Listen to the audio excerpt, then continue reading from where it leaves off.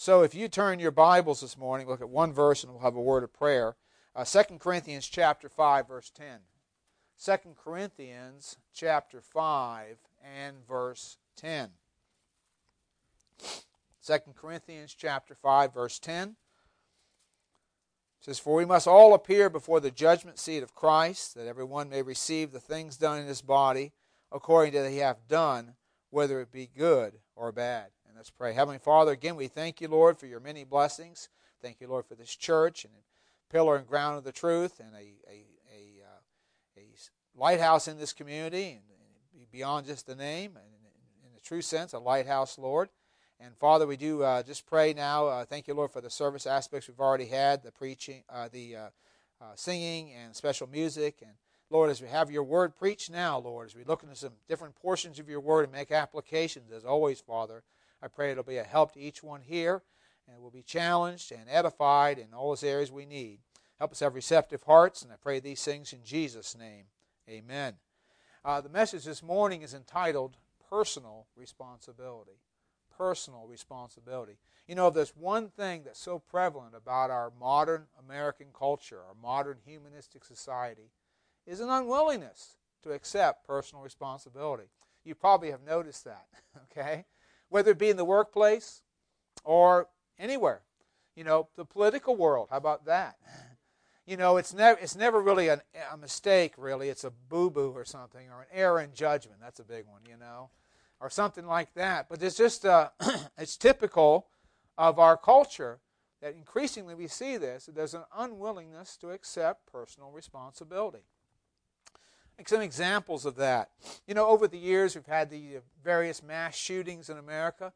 And what does the mainstream media want to blame? What does our culture want to blame? They don't want to blame the shooter so often. They want to blame the gun, okay? But if you could go to any prison in America, you'll never find a gun locked up, okay? They don't lock them up. Why?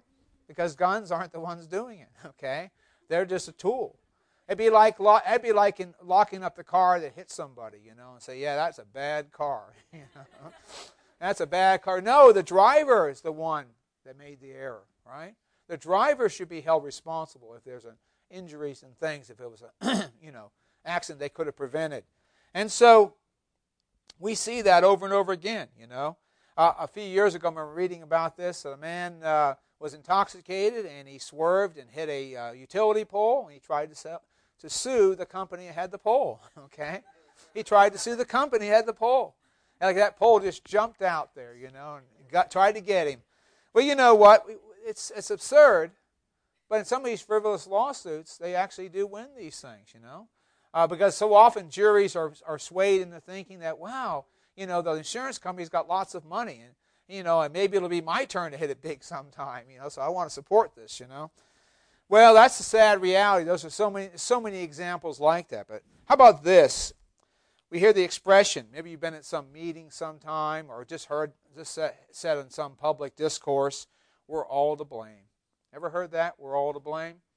I don't know about you all, but when I've heard that, I sort of feel like, well, if we're all to blame, really, none of us really ought to blame, you know. It sort of takes the pressure off me if we're all to blame, because there's sort of this idea that no one is personally responsible if we're all to blame. You know, or even worse is society's to blame. Society's to blame. But have you ever met society? Society is not something you can meet. Society is everybody. It's a collective whole. And to say that society is to blame is to really say again that as individuals we don't have any responsibility. You know, most people feel little personal responsibility when there's a collective guilt. When you assign a collective guilt, most people feel very little personal responsibility. It's just the old nature works that way. Now, I said the old nature, okay? Shouldn't be how we view it as believers. But a clear biblical principle, and that's what we always want to focus on, right, is biblical principles. What does God's Word say? Is that we're personally responsible for our actions. We are personally responsible for our actions. But you know, this desire to blame others, to try to say it's society's fault, or it's the gun's fault, or it's the telephone pole's fault, or whatever. You know, it's somebody else's fault, it's everybody's fault, whatever. It's not a new idea. It actually goes back to the very first sin of Adam and Eve. It goes back to Genesis. It's part and parcel of the old nature. And so, we see the sad situation here with Adam and Eve after they disobeyed the one thing they were told not to do. Disobeyed the one thing they were told not to do. If you want to turn your Bible, certainly welcome to the Genesis chapter 3.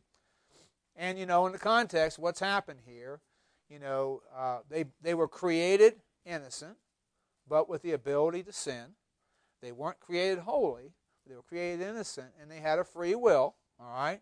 It certainly wasn't God's will for them to sin like Calvinists claim, okay, and they do, all right? That somehow it was all God's will for them to sin, even though God told them not to, all right? So, that's a different topic for another message, right? But we see here that after Eve sinned and after Adam sinned, that God tried to, even though, they had disobeyed, he still tried to get them to see their guilt, to see that they had sinned. And isn't it interesting how they respond here? Genesis 3:12. Here's after God deals with Adam first, and it says, "And the man said, the woman whom thou gavest to be with me, she gave me of the tree, and I did eat." Now, most of you already know this well. He doesn't just blame the woman. Because if he had just blamed the woman, he would have left out part of what he says here. He says, "The woman whom thou gavest to be with me." So he actually tries to blame God. Adam tries to shift the responsibility to the woman, but also to God, because, if you just give me someone different, maybe it would have been different, right? No, Adam, you decided of a free will to disobey God. Not somehow because it's the woman's fault or it's God's fault for giving you the wrong wife. And then likewise Eve, though, tries to shift the blame in the next verse. "And the Lord God said unto the woman, What is it thou hast done?" And we understand, of course, God is omniscient. God already knew what she had done. God's not trying to find out. It's not an investigation here. God instead is simply getting her to admit her guilt. And by the way, that's still true this very day when it comes to having a repentant spirit. Until a person understands they're lost and in need of a personal Savior, they're not going to be saved until they see their lost state, right? We'll get to that more a little bit later. But the Lord God said unto the woman, "What is it thou hast done?" And the woman said, "The serpent beguiled me, and I did eat." So her excuse is, well, the serpent beguiled me. That word beguile means tricked or deceived, all right? And that's her excuse. It's interesting. We have a couple places in the New Testament where it brings out some additional insight into this. The Old Testament is rich with many great truths and so many important foundational things, but often we find additional things in the New Testament that help us understand the Old Testament better. 2 Corinthians 11:3 is one of those places. 2 Corinthians 11:3 says, "But I fear lest by any means, as the serpent beguiled Eve through his subtlety, so your mind should be corrupted from the simplicity that is in Christ." Now, in the context, it's really not dealing with Adam and Eve so much here, but it gives Eve as an example that the serpent beguiled her, Satan, that is, through the serpent. But in the New Testament time, at the church of Corinth, evidently, like a lot of places, there were people that were trying to trick them from the simplicity in Christ. And by the way, nothing's changed. We still have that today. We have the simple gospel of Jesus Christ, and then we have everything else. And that everything else is all kinds of things that are counterfeits of the truth, whether it be Islam or whatever it may be, all the cults, Jehovah's Witnesses, Mormons, whatever. So I'm so thankful for the simplicity in Christ. I'm so thankful it's not about trying to keep 20 things or something, or some long list of things I've got to do to try to be saved or keep saved or hope to be saved. But you'll notice he does mention, as the serpent beguiled Eve. And then 1 Timothy 2:14.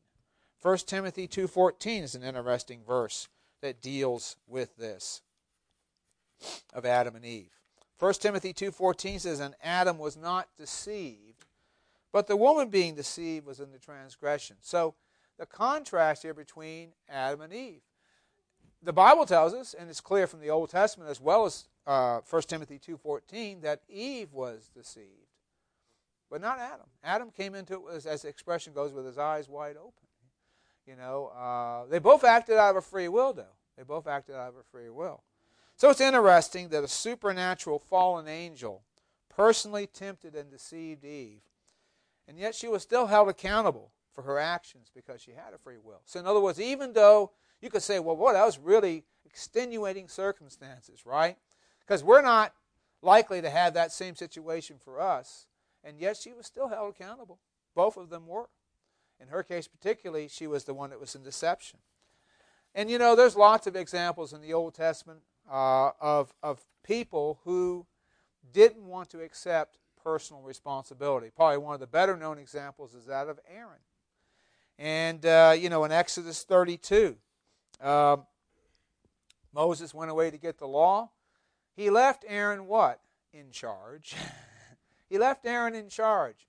I think making a current application, there's so many people in our culture today, most of them lost, but it could be a saved person, who want, when they're put in charge, like the benefits of being the boss, like the benefits of being in charge, like the perks that go with it, like the pay that goes with it, like the prestige. But you know what they don't want? They don't want the responsibility. They don't want the responsibility. But you know what? They go hand in hand. If a person's in charge, they're also responsible. They can't say, wow, I just want all the benefits that go with being in charge. I don't want the responsibility that goes with it. But the reality is you can't separate them. And so we have this sad situation in Exodus 32. I want to start with verse 22 here, where Moses confronts Aaron after he brought the idolatry on the children of Israel. And notice what's said. In Exodus 32, verse 22 says, And Aaron said, Let not the anger of my Lord wax hot. Thou knowest the people, that they are set on mischief. For they said unto me, Make us gods, which shall go before us. For as for this Moses, the man that brought us out of the land of Egypt, we wot not what is become of him. And I said unto them, Whosoever hath any gold, let them break it off. So they gave it me, then I cast it in the fire, and it came out this calf. So Moses, he says, you know how the people are. They're trouble, it caused trouble, And we didn't know where Moses was. That's what they're saying. And we don't know what's become of him. And, they gave me this gold, and then somehow this calf just came on the picture or something. Isn't that almost pretty much what he's trying to claim here? What he's trying to claim here? And we say, but here's the thing I want to bring out first. There's a failure of leadership here, but that failure of leadership didn't just affect Aaron. And that's a principle we see over and over again. The failure of leadership, the unwillingness of leadership here to accept personal responsibility, to accept that they did wrong, okay, and try to blame everybody else but them, resulted in the case here of the people's plague, having a plague. So Aaron facilitates and allows the people to get into idolatry. He encourages it along even. And then he tries to make excuses, but the people were plagued from God. And we read in Exodus, just a little further along, Exodus 32:35, it said, And the Lord plagued the people because they made the calf which Aaron made. And so, again, leadership matters. So leadership failures affect others. That's true in the home. It's true in churches. It's true in countries. Leadership failures affect others. We can't just say, oh, it doesn't matter. It doesn't make any difference to other people. Yeah, it does make a difference. We can laugh at the ridiculousness of Aaron's excuse, and it is laughable, isn't it? Yeah, it is. It's laughable. But we as believers, and I'm obviously putting myself in here as well, try to justify our own sins at times. You say, why would we do that? Because we have an old nature that always does that. The old nature is not reformable. That's why we need a new nature in Christ. The old nature can't be fixed. Our old nature, the old man, as sometimes the Bible calls it, is never going to want to accept personal responsibility. It just isn't. It's just, I remember I preached this message at my home church, and one of the fellows there that, has a position where he has a lot of people working for him. And he says, you know what? I said, have you ever had any of your people you work for you not want to accept personal responsibility? He says, I can only think of one that did. Instead of he probably has 100 people under him, Instead of this is so many. No, he can only think of one that did want to, is what he told me after that message. And I thought, well, that's probably how it is pretty much.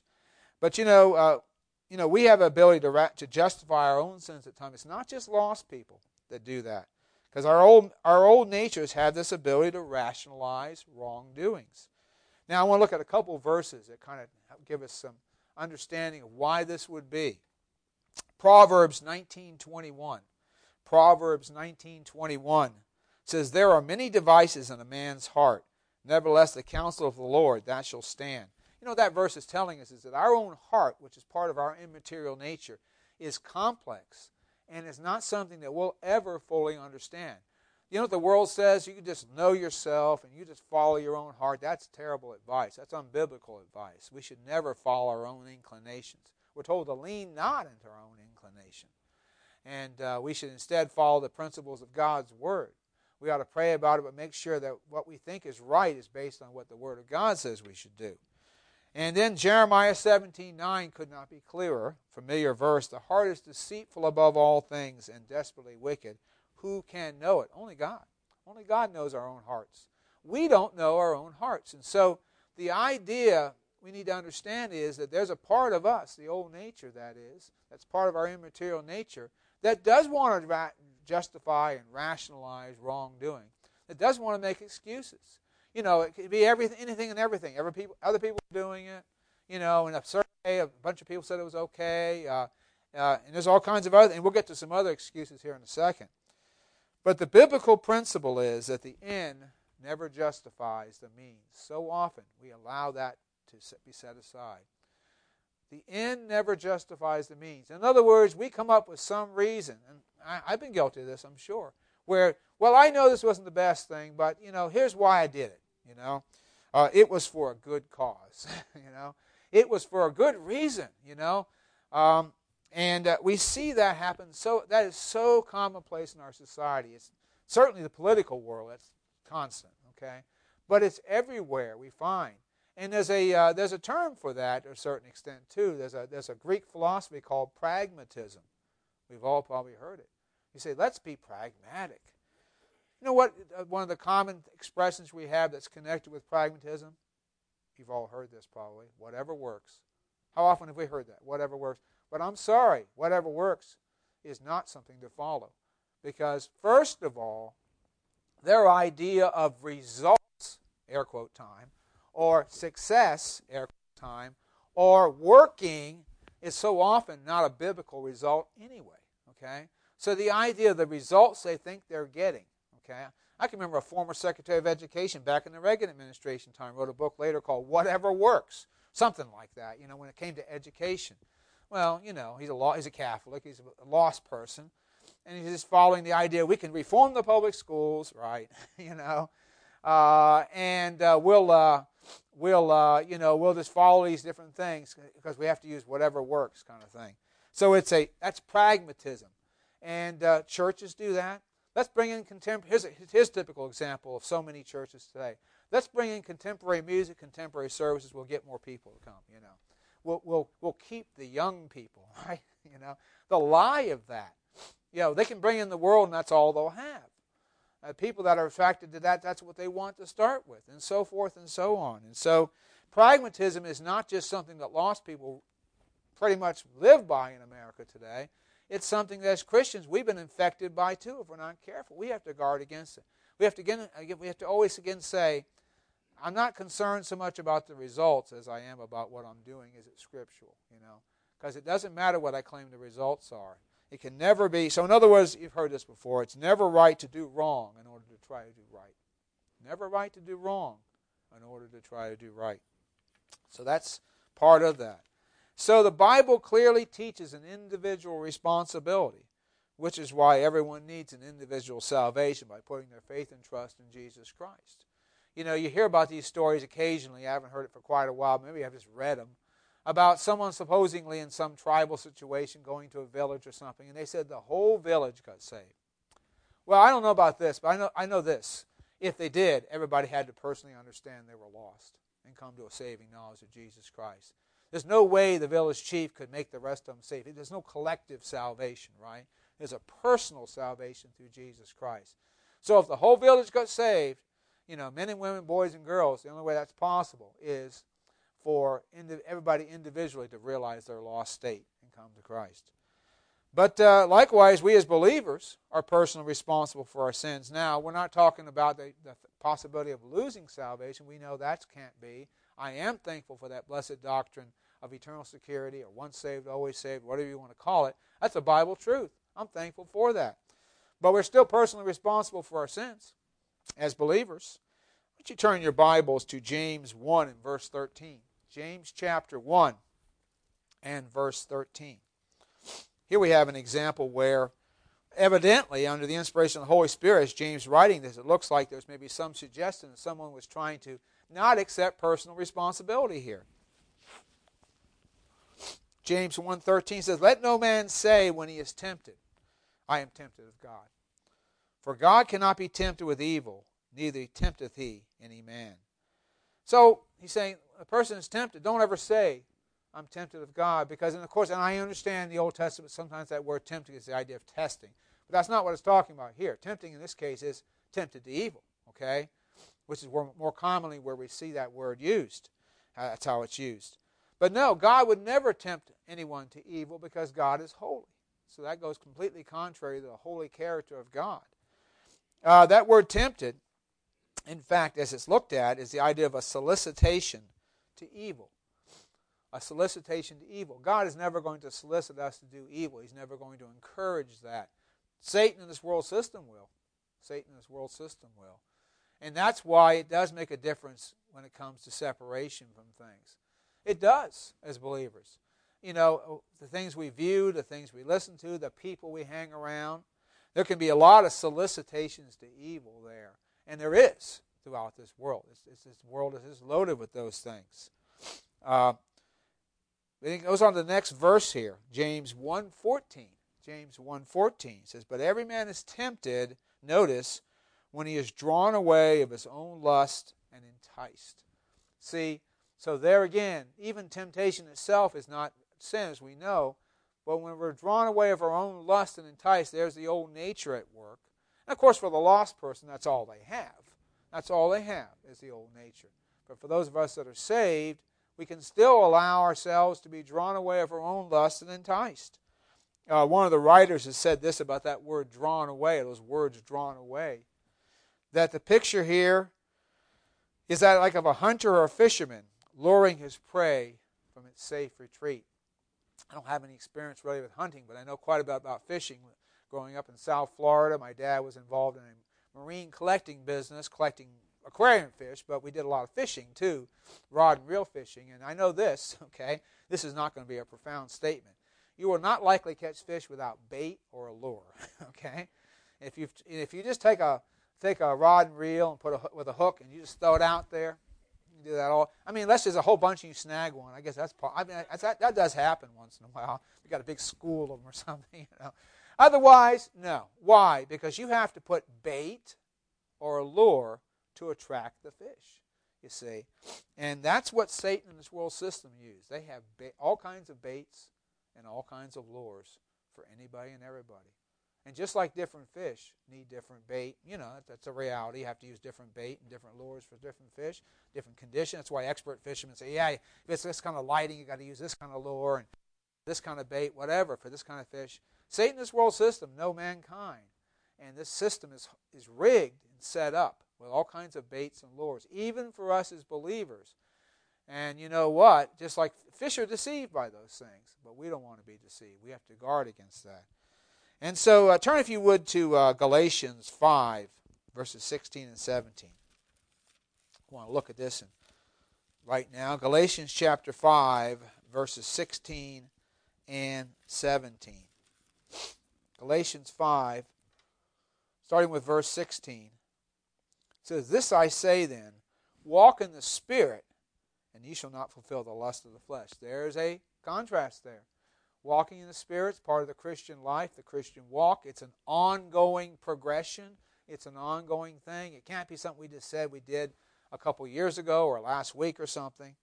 And then verse 17 says, "For the flesh lusteth against the Spirit." The flesh here is the old nature.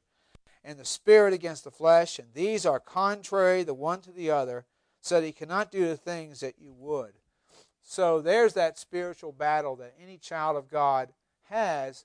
Now, hopefully, as we grow in the Lord, we'll have more victory and we'll grow, and we'll have less of a battle. But anybody that tells you they no longer have any conflict in their life is deceived themselves, because this idea that people can reach a point where they just quit sinning is not taught in the Word of God. That's called perfectionism or sinless perfectionism. Wesleyans, some different groups like that, of different Nazarenes and so forth, teach that, but it's not biblical. What they've done in some cases, people that teach that, is they've redefined sin. It's boo-boos and mistakes or whatever. It's not like the politicians we were talking about earlier, where it's no longer. But no, I'm sorry, sin is always missing the mark of a holy God. Anything and everything that misses the mark of a holy God is sin. And so there is, in fact, a struggle there. The Apostle Paul talked about a struggle in his own life in the book of Romans. And so, if Apostle Paul still dealt with that, we shouldn't think somehow that we no longer would have to. But it is a mark of being saved. Again, the person who says, well, I don't have any problem with the things in the world. Again, something's going on. Something's not right there. Something's not right there. Either they're not saved at all or they're just deceived. But so we see here then, in order to keep a close fellowship with God, we need to keep our sins confessed. 1 John 1, verses 8 and 9, if we say we have not sinned, we deceive ourselves. See, that's one of the best verses we can go to that shows that perfectionism isn't biblical. The person says we have no sin. And then John says if we say, John's including himself in here, we deceive ourselves and the truth is not in us. If we confess our sins, he is faithful and just to forgive us our sins and to cleanse us from all unrighteousness. So we see there the importance of believers keeping short accounts with God. In winding down the message this morning, a few more thoughts here, but just some things here to consider. God created man with a free will. That's right. We're not machines. We're not. I totally reject the hyper sovereignty idea of God that Calvinists promote. That everything that happens is God's will. No, I'm sorry, everything that happens is not God's will. God doesn't want us to sin. So that can't be God's will. It's never God's will for that. God hates sin. So he did create man with a free will, and therefore man bears a personal responsibility. Getting back to the theme of the message, the title of the message. This is for dealing with lost. If there's someone here that's lost, if there's someone here without Christ, before you can ever think about, as a believer, keeping short sin accounts with God, you have to first of all be a believer, okay? You have to first of all be a child of God, as we dealt with some in Sunday school, So a man bears a personal responsibility to either accept or reject Christ as Savior. Now, we as believers can be a stumbling block to lost people. I hope we never would be. We should try. That's where having that consistent Christian testimony ties in, right? We don't want to be that stumbling block. But that being said, in the end, that lost person is personally accountable to God. They can't say, well, it's somebody, the great white throne judgment, it's not going to be somebody else's fault, okay? It's going to be them for rejecting Christ. But the message has mainly been directed for us as saved people. For the saved person, that accountability will be at the judgment seat of Christ. We looked at 2 Corinthians 5:10 at the beginning. Let's look at it again, 2 Corinthians chapter 5 and verse 10. It says, we must all appear before the judgment seat of Christ. Everyone may receive the things done in his body according to that he hath done, whether it be good or bad. Now, that's a statement, and there's actually several places that talks about the judgment seat of Christ, that the reality is that we believe after the rapture, somewhere after that point, will be the judgment seat of Christ. But that's only for believers. I'm thankful, though, it's not about salvation at that point. I'm thankful it's not about whether we make it to heaven. No. It'll be the judgment seat of Christ for those that are in Christ, for the believers, for the saints of God. But, it will be a time of accounting for what we have and haven't done for the Lord. And as one pastor said, I remember years ago, saying about that, so it's going to be a sobering time. It's not going to be some carefree time. Thank the Lord, it's nothing about our salvation at that point. That's settled at Calvary, wasn't it? It was settled for us as believers when we put our faith and trust in Jesus Christ. But there's not a general judgment like some people teach.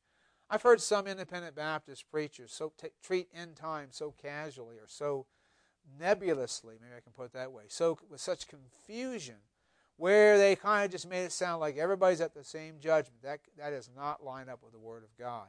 There are two separate judgments, as I think most of you already well know. The judgment seat of Christ for church-age saints is after the rapture, while the great white throne judgment for the lost is after the 1,000-year millennial reign of Christ. So now we're talking 1,000 years or so difference between the two. So they cannot be the same. Okay, they cannot be the same if we're going to be honest with the Word of God. Tragically, all people who die in their sins without Christ will face Him at the great white throne judgment. And just want to briefly look at Revelation chapter 20. Just a couple verses here, starting with verse 11. Revelation chapter 20. Now here we have the great white throne judgment. This is after the 1,000-year millennial reign.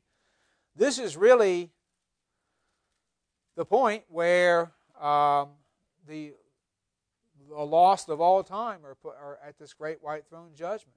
Because after this is just the eternal state. Because after this, everybody that's lost will be in eternal fire, Gehenna, hell. Okay, sadly, those that have died in past dispensations, those that died in this church age, and those that died during the tribulation, or those that are born and don't accept Christ during the millennial reign. They're all going to be the ones that are all lost of all ages are going to be at this great white throne judgment. So Revelation 20:11 says, "And I saw a great white throne, and him that sat on it, from whose face the earth and the heavens fled away, and there was no place for them. And I saw the dead, small and great, stand before God." Of course, we know, in fact, it's God the Son, the Lord Jesus Christ. I think it's interesting here. Just stop for a minute. I saw the dead, small and great. I have a message called "God is no respecter of persons." And isn't it interesting that it doesn't matter what their status in life was, whether they were rich or poor, whether they were powerful or had no power, whether they were prominent people or just insignificant people. In the end, it's the small and great. They're all going to stand. Why? Because they all are there without Christ. They all share that in common. And another book was opened, which is the book of life, and the dead were judged out of those things which were written in the books according to their works. And the sea gave up the dead which were in it, and death and hell delivered up the dead which were in them. And they were judged every man according to their works. And death and hell were cast in the lake of fire. This is the second death. And whosoever was not found written in the book of life was cast into the lake of fire. So, of course, as we understand, it is not, they're all lost, and this is simply a pronouncement of their judgment. And I understand that there's I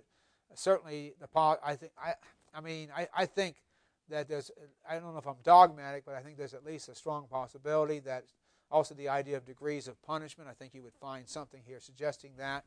I'm lean pretty strong that way, and so I think that seems to be brought out here as well. So that's the lost. There's someone here who's lost, and I don't know anyone here that's old enough to understand but if there is someone here who's lost, again, as I said earlier in the message, personal responsibility first and foremost starts with realizing that you are lost. Boy, it's hard to find lost people today, isn't it? And what I mean by that is not that it's hard to find lost people in the physical sense, but it's hard to find lost people that realize they're lost. We have so much nominal. It's the opposite of Japan, although it's getting more that way, where there almost everybody will tell you they're not a Christian.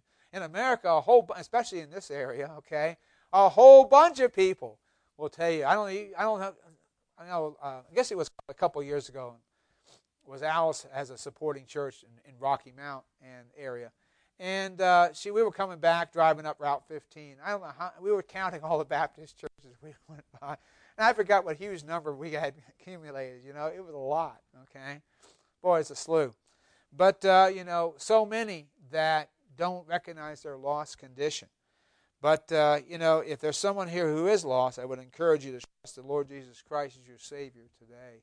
If you understand you're lost, I know your pastor here, I know this church doesn't stand for quick professionism or presto 1, 2, 3. But if a person's been moved along in their spiritual understanding and realizes they're in their lost condition, they do need to come to Christ before it is eternally too late. Acts 20:21, testifying both to the Jews and also to the Greeks.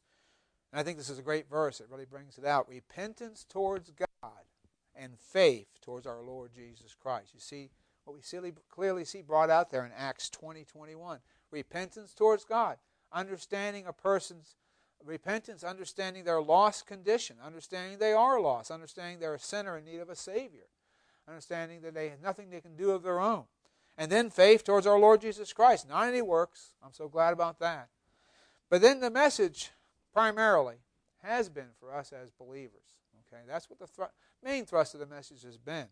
And the fact that while the lost just instinctively, because it is part of the old nature, want to make excuses for sin, don't want to accept personal responsibility, do want to practice pragmatism, whatever works, just want to, the ends justify the means, and so forth and so on. That's how the lost in America particularly work today. That's where our culture's just gotten worse and worse about that. It really has. I mean, I think a lot of us are a little bit older. Okay, I don't know what old is anymore, but we'll say older. Okay, I'll be 61 in December, so I'm not sure what old is anymore, but older. I like that. Okay, so we've seen that, I think, in our own lives where there was a time, even in our culture, where more people were willing to accept personal responsibility, even as lost people. Why? Because the culture still was that way, but the culture's moved a lot. The culture continues to move. So that's the loss, but again, we have to realize that we have an old nature that will never accept personal responsibility when it comes to sin and not pleasing God. And I appreciate the special we had right before the message. I thought that fit in well with the message. Praise the Lord for that. So for those of us who are saved, let's not make excuses for sin and instead desire to keep short accounts with God.